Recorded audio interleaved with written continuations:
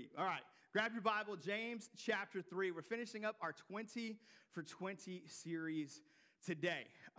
So to begin, I want to share with you a story about myself that some of you know. If you're a City Church OG, if you've been here for a while, some of you know this and have known this for a while. For some of you, this will be new news about your pastor, and it may affect the way that you look at me, and that's okay.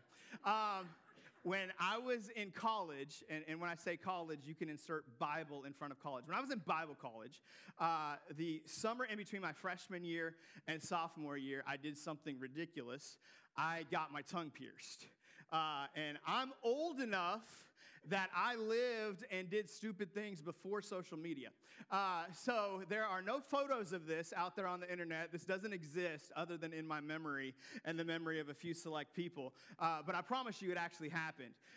So I decided I was going to get my tongue pierced. I had gone through a number of things to get to this point, but I knew my parents were going to be disappointed, my mom especially. I knew my mom was going to be heartbroken. So I was home for the summer, living with mom and dad, and even though I was an adult and could make whatever decisions I wanted to, I still waited until they went out of town to do it, because I knew when I did it, it was going to swell up really bad, and I wanted the swelling to be gone before they got home so I could try to hide it from my mom. So I did it. They went to Washington, D.C. for 3 days. I took them to the airport and went straight to get my tongue pierced. And I had researched this. I knew what I needed to do. You were supposed to take ibuprofen to keep the swelling down. So I was popping ibuprofen. I'd never taken ibuprofen in my life before this point, but I became a friend of ibuprofen. And so I went and got my tongue pierced. And for the first 2 days, it didn't swell. It was awesome. I was feeling good. I was feeling cocky. I was, telling the lie that everybody who gets piercings like that says, oh, it didn't hurt. Lie. But we say it. And so I was feeling really good about it. So I stopped taking the ibuprofen. Day 3, I woke up, and I kid you not, my tongue was this thick. They give you a longer bar when you first get it pierced to give space for it to swell. And literally the ball on either side, like my tongue was pushing against the ball on either end. And so this was day 3, the day I'm supposed to pick mom and dad up from the airport. And so if you know me, you know that I'm very quiet and I don't say a lot. So this wasn't really a problem. So I go to pick mom and dad up at the airport, and they're like, hey, greeting me and telling me about their trip. And like, how's everything going for you? And I'm like, it's great, mom and dad. Needless to say, I didn't last very long before they figured out. I just had to come out and tell, oh, by the way, I got my tongue purifier on. You might not have noticed. And so my mom was crushed. I'm pretty sure she ended in tears that night. And my dad, his words of comfort for her were, well, at least he didn't get a tattoo. And so that was my dad's optimism in the whole thing. It lasted like 3 months. In those 3 months, I swallowed the ball a couple of times, swallowed the bar once. You can do the math on how that works and where that ends up. It was quite the experience. By the end of the 3 months, I was in Bible college, and one of the rules in Bible college is we weren't supposed to have any piercings. And so I was at school with my tongue piercing, keeping it hidden from RAs and RDs and stuff, and I was able to keep it hidden. But finally, conviction hit me, and conviction came through the voice of a friend who was like, you're not supposed to have that. Like, what are you doing? You're here to become a pastor, and you're going to dishonor and rebel and break the rules. And I knew all that, but how do you know sometimes you need to hear it from somebody else? Like, you can hear that voice of conviction in your own mind and turn a deaf ear to it. But hearing it through a friend, I finally relented, and I took it out. I didn't swallow it, and got rid of it, and I've never pierced my tongue since. So why am I telling you all this? We're going to talk about the tongue today. You might have picked up on that when I told you to turn to the book of James. James is famous for talking about the tongue. The tongue is an amazing gift. An incredible gift. In fact, one of the things that separates us from the animal kingdom most greatly is our ability to use our tongues. There is no creature on earth that has near the ability to communicate with one another that God has blessed us with. It is one of the things that absolutely sets us apart. Civilization, culture, language, all of those things came because of what God did in designing our tongue. We are made in His image. He spoke creation into existence. He has an incredibly powerful tongue, and He blessed us with an incredible tongue. However, our greatest gifts can often be our greatest weaknesses. You know that? Are you aware of that for yourself? For most of us, we've had some aha moment about some aspect of our nature, something that God has put in us, something God's done for us that, man, that can be my greatest strength or it can be my greatest weakness. And I believe for all of us, our tongue falls into that category. James chapter 3, the apostle James, the brother of Jesus, and I love James because he is direct. He is not afraid to step on toes. He doesn't need to be your friend. He's going to tell you how it is. And I think sometimes we need a friend like that. Sometimes we need somebody who is bold, who is direct, who is honest. And James is that way with the church. He says this. He says, all kinds of animals, birds, reptiles, and sea creatures are being tamed and have been tamed by mankind. But no human being can tame the tongue. It is a restless evil, full of deadly poison. Here's what's wild about that statement. James is not writing to the lost. He's not writing to the world. He's writing to the church. So you can do some audience participation this morning. Look at your neighbor and say, your tongue is a deadly poison. Look at your other neighbor and say, your tongue is evil.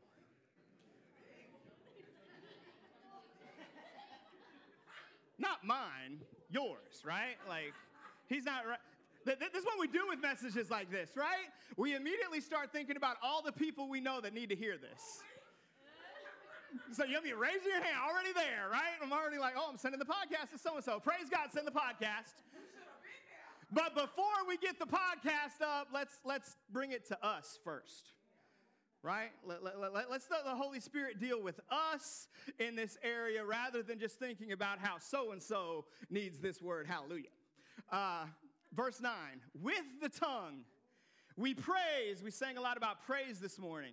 With the tongue we praise our Lord and Father, and with it we curse human beings who have been made in God's likeness. They're created in God's image. We praise Him and we destroy them. Life and death is in the power of the tongue. Out of the same mouth come blessing and cursing. My brothers and sisters, this should not be. Can both fresh water and salt water flow from the same spring? Would you pray with me? Father God, we ask this morning for your Holy Spirit to deal with us, to work on us. God, to deal with roots, with habits, with things we've ignored, with things we've justified, with things we're already aware need to be dealt with, and things that we're completely oblivious to. God, we ask that you bring those things to light, God. We thank you for grace. We thank you that you're a God of forgiveness. We thank you that Jesus' blood has already paid the price for all of our sins. But God, you've called us to be holy as you are holy. And so we ask today that this would be a step towards holiness.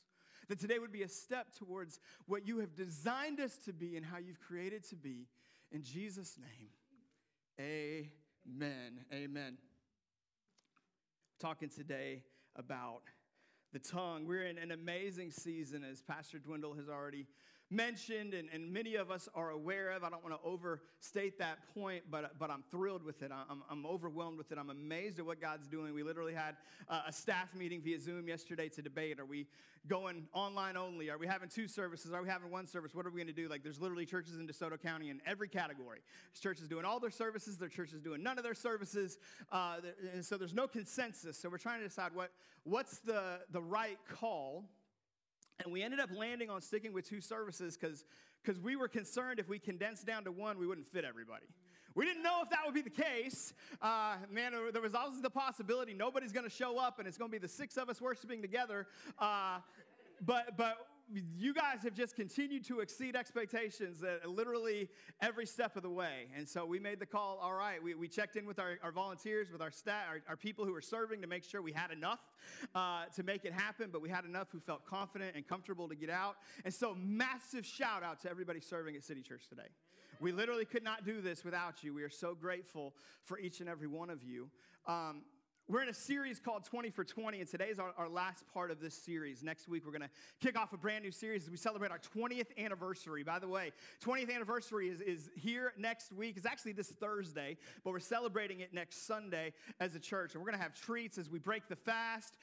We're going to have a little gift for you. We're going to have some really cool stuff. We're going to have a testimony video for you.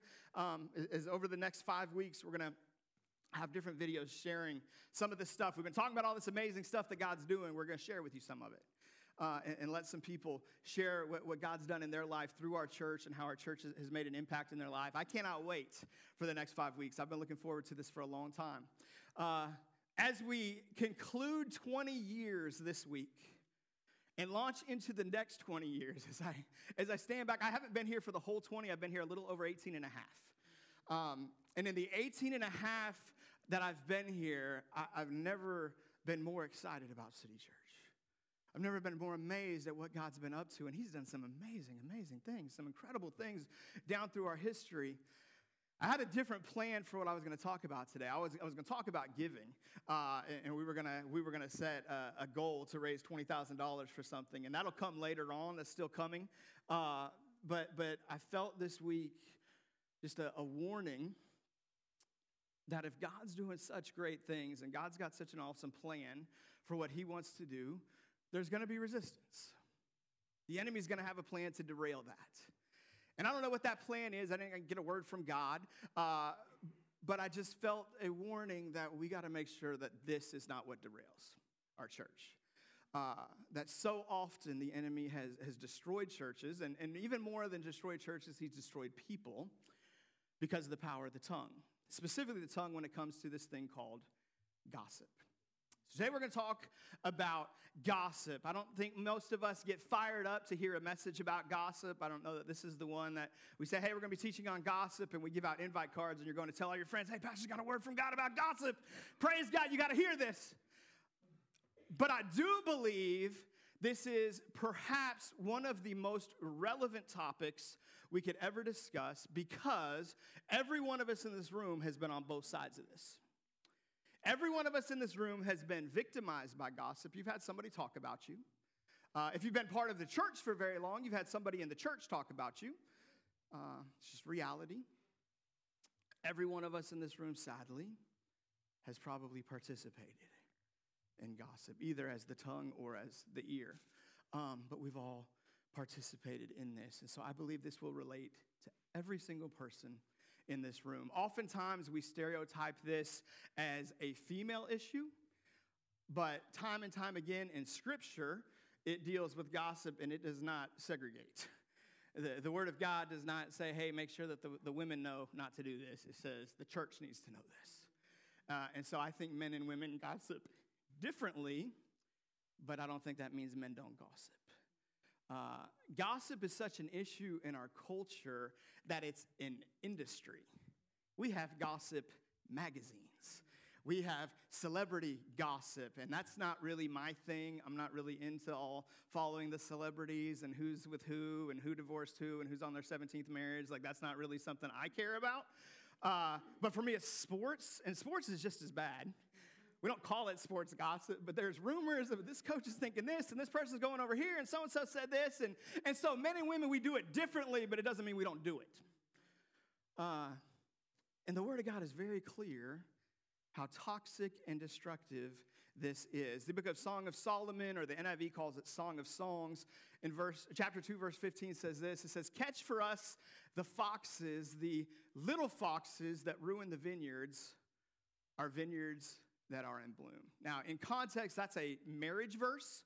And it's the little things that destroy marriages, not the big things that destroy marriages. You got to watch out for those little things that sneak in under the fence. But I think gossip is one of those things that we treat as a little thing. If we talk about sins, let's just be honest. All of us as Christians, we have a ranking in our mind of sins, right? We got big sins over here. Those are things I would never do that. How could dare anybody? I couldn't even understand how somebody would do that. Then we got kind of those medium sins that, well, those things tempt me, and maybe sometimes I struggle with them, but I don't really do it often. And then we got the little sins that, oh, that's not really a big deal. And we put gossip over here in the little sins, but I don't think God does. In fact, we know that God doesn't even order sin, that all sin destroys relationship with God. All sin caused Jesus to have to die. But if God did have a ranking of sin, I don't think gossip would be at the bottom. I think it would be at the top. Let me expound. Did you know that gossip existed before hell? Gossip existed before hell. What do you mean, Pastor Troy? Well, if we go back into heaven, back to the original sin, what was the original sin? The original sin was pride, right? Lucifer wanted to overthrow God, and he decided he was as good as God or better than God, and he wanted God's place. So he decided to overthrow God. So the original sin was pride, but the second sin was gossip. Because Lucifer didn't just decide he needed God's place. He had to go start talking to everybody else. Who does God think he is? He thinks he can control all of us. He thinks he's in charge. Who does he think he is? He started gossiping. Now, we don't think of it that way. We don't call it gossip, but that's what he did. He rallied up 1/3 of the angels. He turned 1/3 of God's creations against him to try to overthrow him. The first sin was pride, but the second was gossip. Hell didn't even exist yet. Why was hell created? Hell was created as a place to punish Satan and his minions for the sin of rebellion, which came through the sin of gossip. Go to the Garden of Eden. It's the first sin. We got a little serpent, a little snake, a little forked tongue who comes, and what's he do? He starts gossiping about God to Eve. Did God really say that? Who does he think he is? How does he think he can tell you what fruit you can have? You're your own person. You do you, girl. Live your truth. That's the new Troy translation, but it's pretty much what he said. Okay, it's the NTT. What's he doing? He's gossiping. And it worked. Why do you and I have a sin nature today? Because of the power of gossip. I believe gossip is much higher on the list of things that God hates than most of us do. Why do we justify it? Because we do it. Why do we justify it? Because it feels good. Because we enjoy it. Can't be that big of a deal if I'm a part of it, because I'm a good person. What is that? That's the lie of the enemy. Why? Because he knows how destructive it is, and he hates you. And he hates the people around you. Why? Because they're made in God's image. And he knows gossip will destroy that as quickly as anything. And so we've got to raise our gossip radar. We've got to raise our offense level at gossip. Not just the gossip around us where we puff ourselves up and think we're better than everybody else. I'm talking about the gossip in us. I'm talking about the gossip that we participate in. We got to make sure that we understand how serious gossip is. Now, I want to be very clear as we get into this. This is not a reactionary message. This is not a, hey, this is an issue going on in the church right now, and this just happened, and we got to deal with this, and we got to get that root out. Now, sometimes pastors have to do that. Sometimes we have to teach those kind of messages because there are issues, and we got to address them. Thank God this is not the case. In fact, multiple times I've had somebody come to me and they've got a friend, a loved one, somebody they want to bring to church, and like, hey, I've got this person, they're really interested in coming to church, but they're nervous that if they come that people are going to talk about them. Had this brought to me multiple times with teen moms. She's 16 and she's got a kid, and she's felt rejected and hated by Christians. What'll happen if she comes here? And I promise you, every time I've been able to look that person in the eye and say, bring them. This church will not judge them. This church will not shame them. This church will not talk about them. They need to be in church. Man, we're called to rally around people who are vulnerable, people who are in bad situations and bad positions. And thankfully, I believe we have that church. I don't believe we have the church that's looking around for every little thing that we can judge and put people down about. Thank God that's not City Church. So I don't teach this morning from a perspective of we got to get this fixed. We got to get rid of this, that we've got a problem here. I teach this morning from a perspective of gratitude, that this is not a rampant issue in City Church, but that doesn't mean it doesn't happen. Doesn't mean that we're invulnerable to this or we've conquered this. Just because we've had some victory in this area doesn't mean we'll always have victory in this area if we don't keep our radar up. And so we've got to keep our radar up for this. We've got to be careful. Let me ask you this, and I'm going somewhere with this. This isn't just to puff up the church.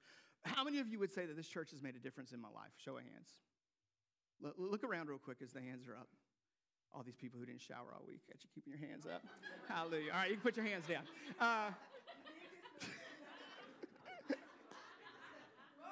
Gotcha. No. I hope you saw how many hands went up. Isn't that worth protecting? It's worth celebrating. Praise God for what he's done. It's not to City Church's glory, but to Jesus' glory. But it's also worth protecting. And the greatest, simplest, fastest way for that to be destroyed, for that to be defrauded, for that to be cheated, is for us to start talking about each other. It's for us to start speaking down on one another, for us to start embracing the division that the enemy wants us to have. Now, that is massively worth protecting, but I believe it's just a taste of what God wants to do in our church. I believe we're just getting started. I believe the first 20 have been amazing, but the next 20 are going to be greater if we live up to God's plan and purpose and call. And so if what he's already done is worth protecting, how much more is what he wants to do worth protecting? And that means we got to keep our guard up. That means we've got to be proactive, we've got to be bold, we've got to be courageous. This applies to you this morning, to your family, to your workplace, to your school, to all those perspectives. But I want to look at it today through the perspective of the church. I can remember being 13, 14 years old on a camping trip with people from our church, with about 3 other families, and sitting at a picnic table playing cards while all the adults at the table are running their mouths about church leadership. My Sunday school teacher, my mother, other men and women that I looked up to, talking down about our church. This was the family that I grew up in. I grew up in a family of church hoppers. We'd go to a church for 2, 3, 4 years, plug in, serve, dive in, and then something would happen or somebody would make a mistake, and sometimes those were legitimate and sometimes they weren't, but it would always end the same way. It would end with a group that started talking about what was going on, and eventually we would leave and we'd start all over and we'd do it all over again. And I went to 6, 7, 8 churches as a kid growing up. Not like I attended, like visited, like we were members. We were involved at least 6 churches that I can remember, and probably more, because the same pattern would repeat itself. So what happens? I grow up, I get called into ministry. In fact, about a year after that, a year and a half after that, I received my call into ministry and yield to it. I go to Bible college, and I get to Bible college, and what do? Start talking about my professors. Start talking about how all these guys don't know the Word of God as well as I do. I'm 18 years old. I got this figured out. They're wrong. Go to an internship in Oklahoma. Serve at an amazing church under an amazing pastor. But what do? I start finding the little things that I disagree with that he teaches. And have little conversations with this group and with that group. And Pastor George, he's wrong about this. And sometimes those conversations are okay when we're seeking clarity. Like, what does the Bible really say? Because we should dig in and find what the Bible's saying. But the heart of it was not that. The heart of it was, I know and he doesn't. It was what's connected? Pride and gossip, right? First sin is pride, the second sin is gossip. The two go very, very closely together. What do they ultimately do? Well, pride and gossip both take my eyes off of Jesus and put it somewhere else. Pride puts the eyes on me. Gossip puts the eyes on you. Satan's happy with either one because both of them take their eyes off where they belong. Why does gossip derail churches? Because gossip takes churches' eyes off of Jesus and on one another. We miss the mission. We miss the vision. We miss the goal, the mission. There's lost people out there. There's people who are broken. There's people who need Jesus. Well, we lose sight of that because can you believe what so-and-so wore to church? Can you believe that they said that? How dare they say that about me? Right? And we are so vulnerable to it. So here's the declaration. I want you to write this down if you're taking notes. And if you're not taking notes, we're going to gossip about you.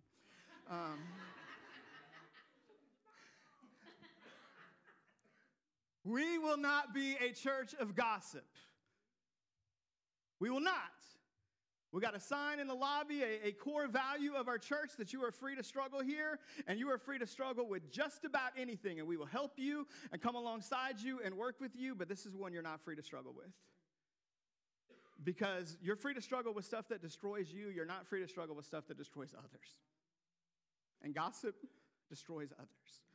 If it destroys you, there's grace, and we're going to come alongside and believe God for healing, believe God for freedom, believe God for you to embrace the process and get from where you are to where he wants to be. That's the struggle, right? It doesn't happen always instantaneously. Most of the time, it's a process, and so you're free to struggle. What you're not free to do is destroy other people along the way, because God loves those people, and we are called to love those people. As a pastor, I'm called to be a shepherd. A shepherd's job is to protect the sheep.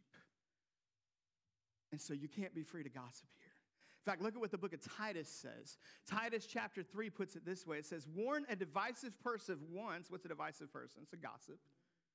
Warn a divisive person once, and then warn them a second time. After that, have nothing to do with them. This is the grace of God in the church. This is how serious God is about gossip. It says you give them a warning once, you correct it twice, but if they're not willing to fix it after that, you're done with them. Why? Because God hates that person? No. Because he knows how destructive it will be, how dangerous it is, how awful it will be. It says you may be sure that such people are warped and sinful. They are self-condemned. Go back very quickly to our passage from James. In James chapter 3, it says this. I want to make sure we see it. In verse 8, I believe it is, sorry. Yes. No human being can tame the tongue. It is a restless evil full of deadly poison. How many of you ever had food poisoning? Most of us, right? Okay, we've had food poisoning. What happens when you get food poisoning?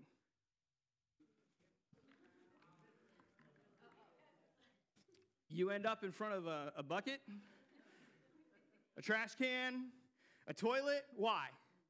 Because your body violently recognizes that poison has to get out, and it's got to get out now. What is gossip? It is deadly poison. This is how serious it is. What do we do with deadly poison? We got to get it out now. Deadly poison, we don't wait till next week. We don't put off till next year. We're not, well, hey, man, I've got some other stuff I'm working on right now, and we'll get around to that later on. Deadly poison, it's an immediate response, an immediate reaction. Either it gets out or it destroys. There's no other option. And so your body understands this innately, and God's perfect design for your body that when there's poison in you, we got to do some ugly, nasty, messy stuff to get this out. It might hurt, it might stink, it might not be pretty, but we're going to deal with this, and we're going to deal with it now before it destroys. Gossip is deadly, deadly poison. We warn a divisive person once, and after that, the Bible says, have nothing to do with them. That seems harsh. That seems difficult, but it is the truth. Gossip, I believe, is the opposite of the fruit of the Spirit. Look with me very quickly at Galatians chapter 5. Galatians 5 says that the fruit of the Spirit is love, joy, peace, patience, kindness, goodness, faithfulness, gentleness, self-control. If you look at gossip, it's the opposite of all these things. Gossip's the opposite of love. It's the opposite of joy. It's the opposite of peace. You ever been in a church full of gossip? Is that a peaceful place? Is that a safe place? No, it's a place where everybody's on edge. Everybody's worried. Because you know if they're talking about everybody else, they're probably talking about you too. It's not patient. Gossip says, I got to talk about this now. Not I'm going to wait for you to deal with this. I'm going to trust God that it's going to get fixed. Gossip says, I got to talk about it. It's not kind. It's not good. It's not faithful. There's no self-control in it. It's not gentle. Gossip is the opposite of all those things. One dictionary defines gossip this way: as secret slandering, magical murmuring of a charmer of snakes. Was the snake in the garden? Forked tongue? Gossip. Speech injurious to another person's good name, it's to speak against, to speak evil of. It's the opposite of the fruit of the Spirit. I believe it's the opposite of Jesus. Gossip is actually the opposite of Jesus. Let me show you why I believe that. In the book of John, chapter 18, verse 20, it says this. It says, I have spoken openly to the world. Jesus is talking. He says, I always taught in synagogues or at the temple where all the Jews come together. I said nothing in secret. Gossip literally is from the same root word as whisper. It's secret, right? It's me and this little group over here. We're going to talk about this. We're going to keep this. This is for us. And it never stays in that little group, right? Because it always spreads to other little groups. I got my little group, and then I've got a couple other little groups I'm in. So I'm going to talk about it with them. And the other people in my group, they got their other little groups. And it just gets bigger and bigger and bigger. Not only is gossip the opposite of the fruit of the Spirit, opposite of Jesus, it's the opposite of God's plan for the world. Gossip is the opposite of God's plan for the world. Look at Mark chapter 4, verse 22. It says, for whatever is hidden is meant to be disclosed, and whatever is concealed is meant to be brought out into the open. Gossip happens in dark corners, in secret places. It's, man, I don't think anybody else is going to know that I said this. It's not the kingdom. It's not God's plan. It's not God's vision. Why is it so destructive? Because gossip distorts the image of God in one another. Instead of seeing Jesus in somebody, it causes me to see the failure in them. It causes me to see the sin in them. Now, don't get me wrong, we've all got sin in us. But God, when he looks at me, he chooses not to see my sin, he chooses to see my Jesus. When he looks at me, he chooses not to see my failure, he chooses to see the Holy Spirit. And if we're going to be like him, that means we got to start giving each other the benefit of the doubt.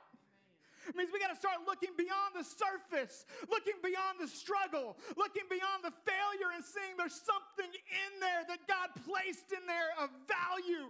They're made in his image. They're saved according to his purpose. Doesn't mean we never confront things. Doesn't mean there's never a time to have difficult conversations. This is a difficult conversation. What it does mean is there's a right way and a wrong way to do it. And the right way is always to go to the person that has offended us, the person who has the issue, not to go to everybody else. Real quick, I want to give you two little sets of notes. We're going to buzz through these very quickly, but I want to give you three different types of gossip as we move forward. Three little types of gossip. The first one, and these are all going to be in quotes because these are how we see them, but the first is justifiable gossip. First is justifiable gossip. You just got to understand what happened to me. I just need you to understand what I'm going through. Is there a time and a place to have a conversation about what's happened to you? Absolutely. But the time and the place to have that conversation is with somebody else whose relationship with that other person isn't going to be affected. It's with somebody that doesn't know them. Sometimes, man, there's stuff that goes on, and I got to call somebody from out of state. Just to make sure they got no understanding, they got no connection, no relationship. I got to talk to somebody. I need some wisdom. How do I handle this? How do I deal with this? Well, I'm going to call somebody from out of state. Some of you are like, okay, I don't know a bunch of people from out of state. But you know somebody that doesn't know that person. We're not going to engage in justifiable gossip or try to justify it. The second is what we would call innocent gossip. Innocent gossip is the one that probably happens most often in churches, or it's where it starts. This is when we're skilled at making gossip seem harmless or even beneficial. This is the prayer request, right? I'm doing him a favor. Man, you really need to pray for so-and-so's marriage because I heard that he cheated on her, right? Yeah, honest. She said, I've done it. Most of us have in some way or another. Man, we really need to be reaching out to so-and-so. They're just going through a lot right now. Did you hear what happened? We distort the true intended purpose of our words, our prayers, our curiosity, turning innocence into vindictiveness or cynicism. This is when you're the secret agent. I'm really concerned about Brother Bob. Did you hear? He went to the casino. What? Tell me more exactly. If you're truly concerned about somebody, pray for them. Talk to God about it. This ties to what we call the Jezebel spirit. This Jezebel spirit is I'm just asking questions. What do you think about that decision that they made about Kid City? Right? Is there a time to ask a legitimate question? Yes, but this is when it's not really a legitimate question. It's a pointed question.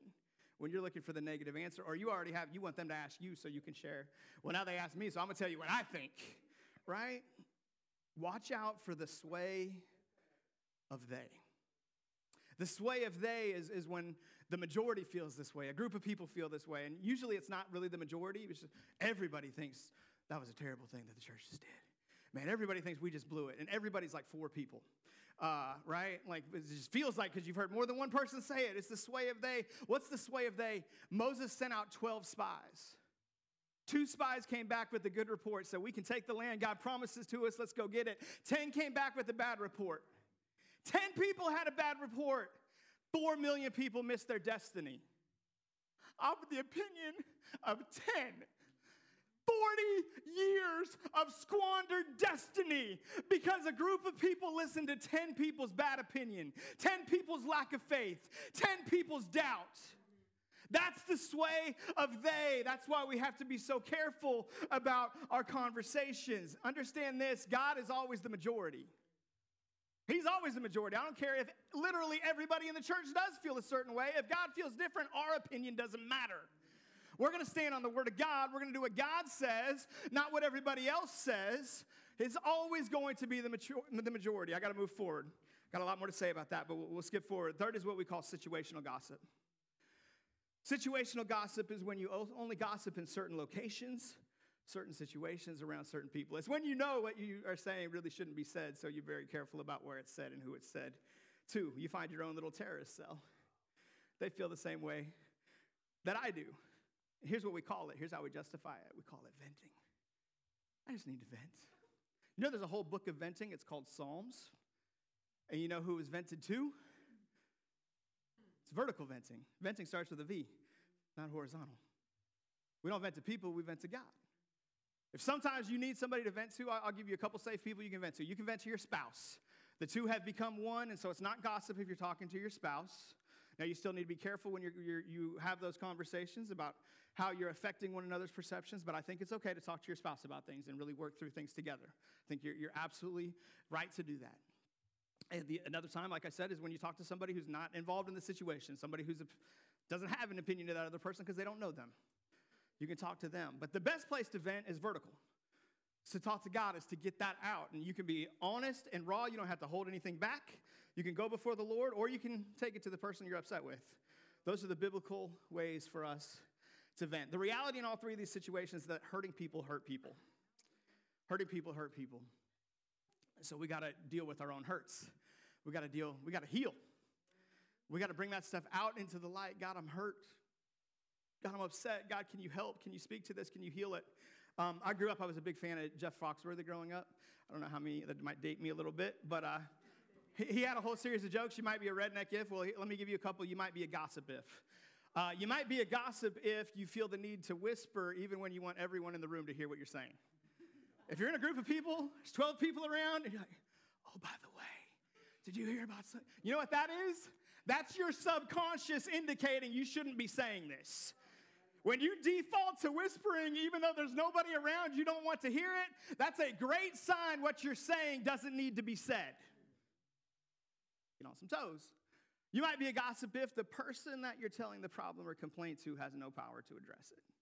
If you're talking to somebody about somebody else, and that somebody, man, can you believe what Pastor Dwindle is doing with IPLC? Why are they doing it this way?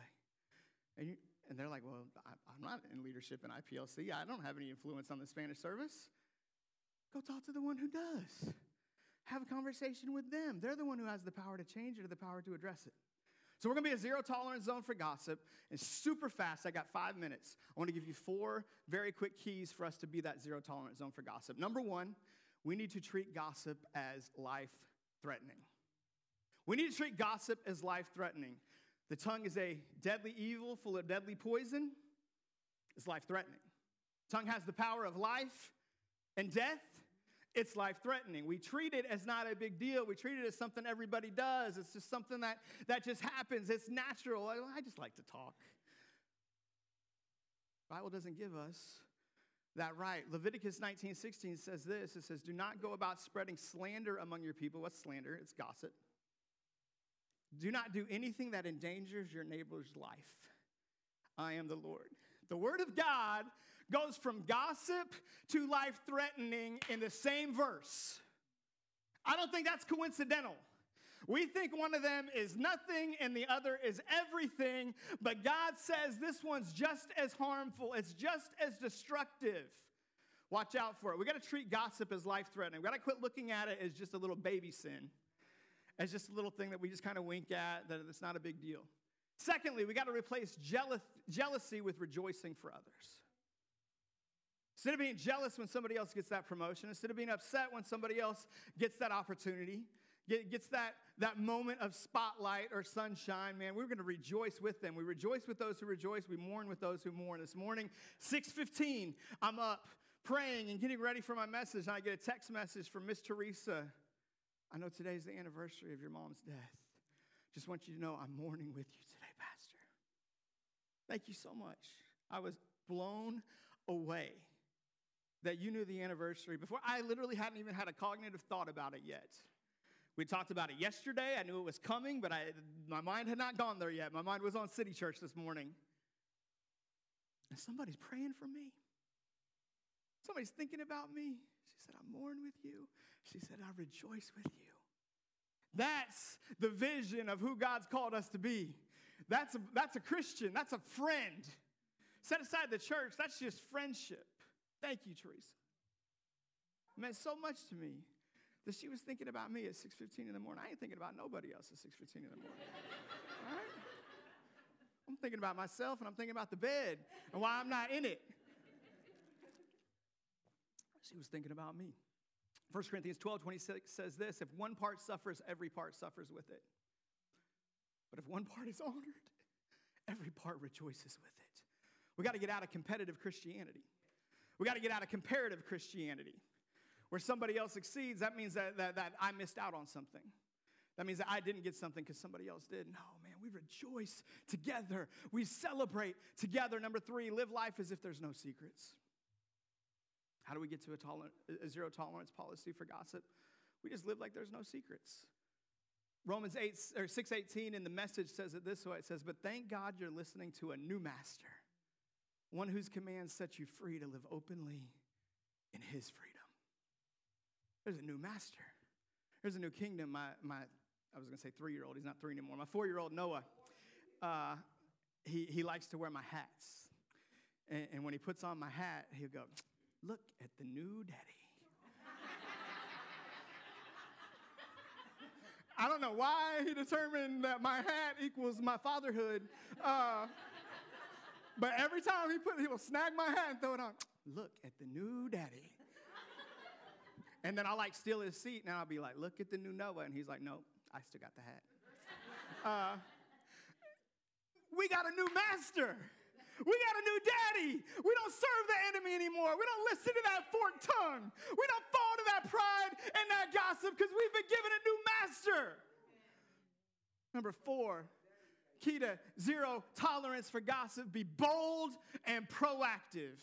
Be bold and proactive. What do I mean by that? Let me illustrate it for you this way. We're going to be bold. We're going to be proactive. Proverbs 10:10 in the New Living says this, people who wink at wrong cause trouble, but a bold reproof promotes peace. If we wink at wrong, how do we treat gossip? We wink at it. But a bold reproof promotes peace. What does God want for our church? He wants peace. Why? Not so we can maintain what we have, so we can reach the people who need Jesus. So we can grow, not for numerical growth, not to say, hey, there's more people under the same roof. Not for us to say, man, City Church is blessed and City Church is growing. Because God loves people who are lost, who are last, who are least, who are lonely. And he's called us to go get them. And if we turn around and focus on each other, if we turn around and focus on tearing one another down, what happens when they walk in here? It's not a safe place anymore. It's not a place that looks like Jesus anymore. It's not a place that feels like Jesus. In fact, we may even misrepresent to them what Jesus looks like because we wear his name. It says a bold reproof promotes peace. What do you mean by that? I mean, next time somebody comes to you to gossip, don't even give them an ear. We've talked a lot about the tongue, but the ear is a part of this too. Some of us, we believe the lie that I'm just a good listener. Man, I'm a safe place for people to talk about what's going on. And we can be that, but that can also be a very dangerous thing. If you find a whole lot of people coming to you with their gossip, probably an indication there's something that you need to fix, not just something they need to fix. So what do? We say this, just boldly, confidently say, we don't do that here. We don't do that here. You want to get real bold? Tell them you're not the barf bucket. I'm not your puke potty, right? Use whichever alliteration you want. Like, I'm not going to be that. And you want to be real bold? I'll tell you what you do. Next time somebody comes to you gossiping about somebody, just say, hey, walk with me, and take them to that person and say, this is the person you need to talk to about it. You know what will happen? They will never gossip to you again. Problem solved. It will never again happen. But what are they going to think about me, Pastor Trey? They're going to go talk about you. Okay. Understand that?